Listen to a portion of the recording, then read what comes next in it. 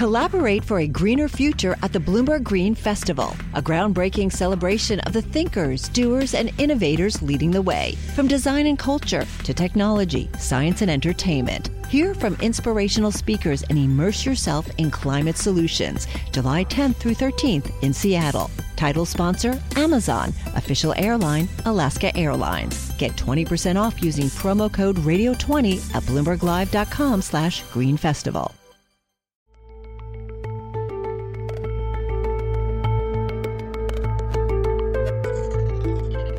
Welcome to Out of Office, the podcast about life and leadership. I'm your host, Malika Kapoor. Every week, I bring you a conversation with a newsmaker speaking at a Bloomberg Live summit. But we record this chat off stage, so it's usually freewheeling and informal, and we talk about things that don't come up on stage or in the office.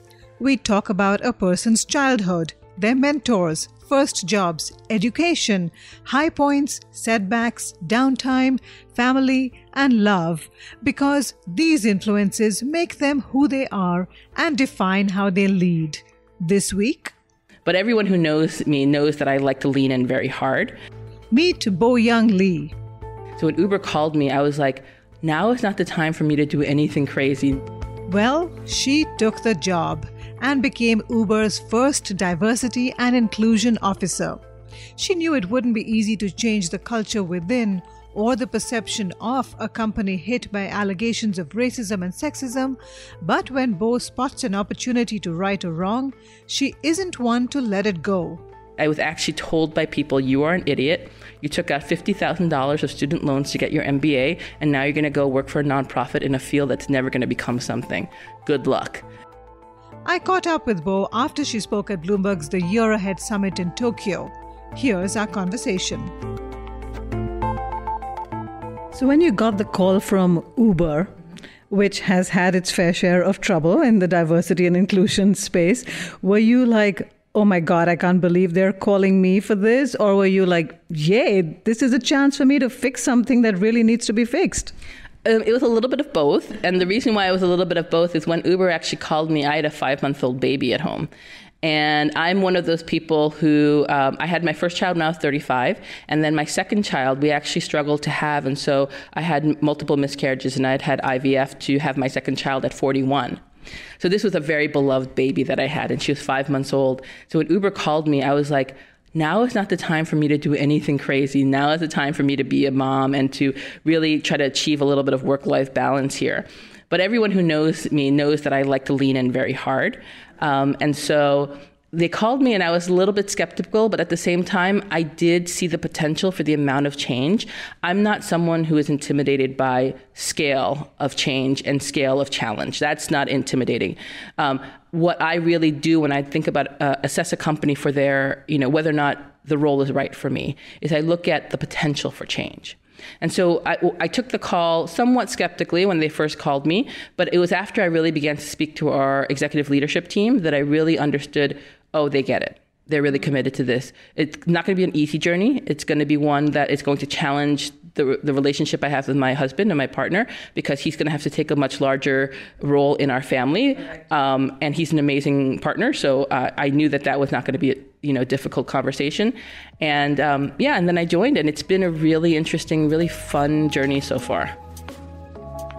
Like many first-generation immigrant families, Bo's parents expected her to become a doctor, a lawyer, perhaps an accountant. But working in the D&I space, the diversity and inclusion space, wasn't considered a serious profession. So when Bo got her MBA in the early 2000s, she found herself wondering, shall I pursue what I love? And I said, I'm going to go and pursue what I love and go work for a nonprofit. And everybody thought I was an idiot. I was actually told by people, you are an idiot. You took out $50,000 of student loans to get your MBA, and now you're going to go work for a nonprofit in a field that's never going to become something. Good luck. And I said, okay, you know what? I'm going to be poor my whole life, paying off my student debt for my whole life, but I'm going to do something I'm very passionate about. And I'm super fortunate because I'd never predicted the way that companies would start focusing on diversity and inclusion. And my career grew with the social focus on diversity. A lot of the awareness that we've built around social injustices as well. So it's been really fun for me to have this kind of outsized influence and outsized conversation that I never thought would really be able to happen.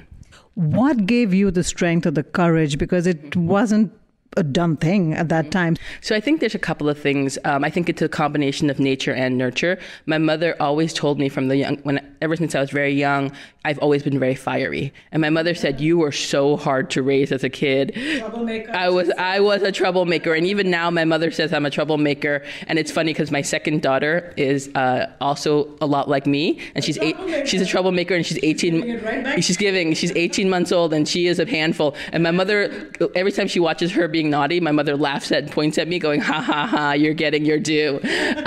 But it's part of just my personality. I am very fiery, and I have never had a problem with speaking up for myself. That drive, along with a deep belief in equality, are values she gets from her father, a North Korean war refugee.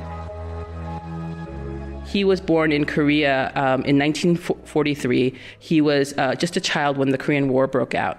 And his father, my grandfather, was a police officer in the region that is now North Korea. And this is the story my father always told us about the principles that define who we are. Collaborate for a greener future at the Bloomberg Green Festival, a groundbreaking celebration of the thinkers, doers, and innovators leading the way. From design and culture to technology, science, and entertainment. Hear from inspirational speakers and immerse yourself in climate solutions. July 10th through 13th in Seattle. Title sponsor, Amazon. Official airline, Alaska Airlines. Get 20% off using promo code radio20 at bloomberglive.com/greenfestival.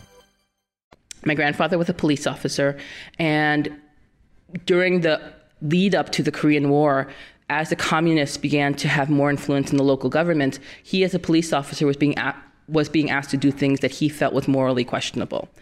So eventually at one point he decided he could no longer participate and be a willing participant in this oppression, so he spoke up. A few days after speaking up to his superiors, he got a knock on his door, and one of his friends said, "They're coming for you tomorrow. You have to leave North Korea now." So my grandfather threw together a couple of things, and at the time, my grandmother, his wife, she had my father, and she was pregnant with their second child. And so my grandfather said, "I have to leave. I can't take you with me, so I'm going to go to the South, and I'm going to go find some work. I'm going to save some money, and I'm going to send for you later." A couple of months after my grandfather left, and my grandmother, I should say, she only had a second grade education. So after my grandfather left, she had to do anything to survive with these two children. So she was washing people's homes, washing laundry, everything she could do. After a couple of months after my grandfather left, the border between South Korea and North Korea was shut down officially. So she could get no communication from her husband. A year goes by. She hears nothing. She thought her husband had abandoned her, had found a new family, was just building a new life, and she thought she was going to die in Korea. Nothing happens, right? Then one day, she gets a knock on the door. This man she had never met before shoves a big envelope in her hand with cash in it. Says, "Your husband says you have to leave now because if you don't leave now, you're never going to be able to get out." So she took that money, packed up what she could later that evening, sets out with a baby bundled onto her back. My father, who was only about 6 or 7, carrying a backpack with everything that they owned, all their belongings. They walked several weeks through the woods, bribing guards when they could with the little cash that she had with her. They made it to the coast, and my father was actually one of the last refugees to make it out of North Korea on one of the UN missions to get people out, because after that point, you really couldn't get out. My grandmother then made it to the south of Korea, but she couldn't find her husband for over a year. And they were living in refugee camps. But one day, almost 2 years after they had seen each other, my grandfather and my grandmother found each other in a refugee camp. And he said, yeah, can you imagine that? Like, it's like, yeah. And she said that she really, it's just this testament to like the resiliency of my family. But my father always said, he told this story because he said, our family is principled.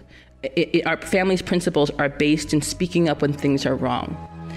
For him, being a bystander was simply not an option. Especially during the AIDS crisis, because I grew up as a child during the AIDS crisis in the 80s, he would say things like, listen to the conversation they're having about gay people. He goes, you don't have to support the gay community. You don't have to believe in what they're doing is right. But he said, you have to fight for their equality, because he said, this is wrong. He said, this is wrong. And he said, so listen to that, and that conversation is wrong. They're getting sick. We need to help them. Right.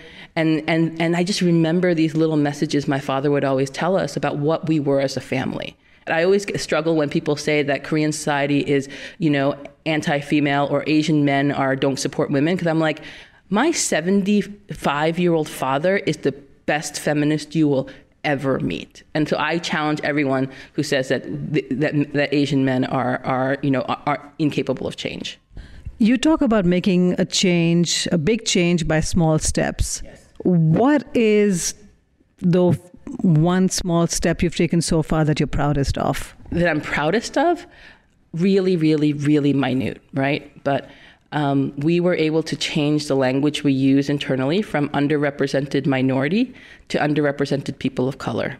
I didn't want the organization to continue to look at Black people or Hispanics and say they are minorities, because in that language of minority is inherently othering, right? And it sets a premise of in-group and out-group, and the minorities are always the out-group. By making that simple change where we can systemically roll that change out into all of our reporting, to get all of the people in the organization to start using the language of people of color rather than minority, shifts people's mindset about who is in, who is out, right? Bo calls that a minor change. Well, she made a pretty major one shortly after we met. Uber announced it would link executive pay to diversity and inclusion goals. In other words, senior leaders who do more towards D&I will get compensated better. I hope you enjoyed this chat with Bo-Young Lee, Uber's Chief Diversity and Inclusion Officer. Remember, you can find more episodes of Out of Office on Apple Podcasts, Spotify, the Bloomberg Terminal, or our website, Bloomberg.com. We're also on Twitter, and our handle is @podcasts. We'd love it if you could take a minute to rate and review our show, so please do that if you can, and let me know what you think of it. You can find me at This Is Malika on Twitter. This podcast was produced by Laura Carlson. We'll be back next week with another episode of Out of Office, and I hope you'll join us.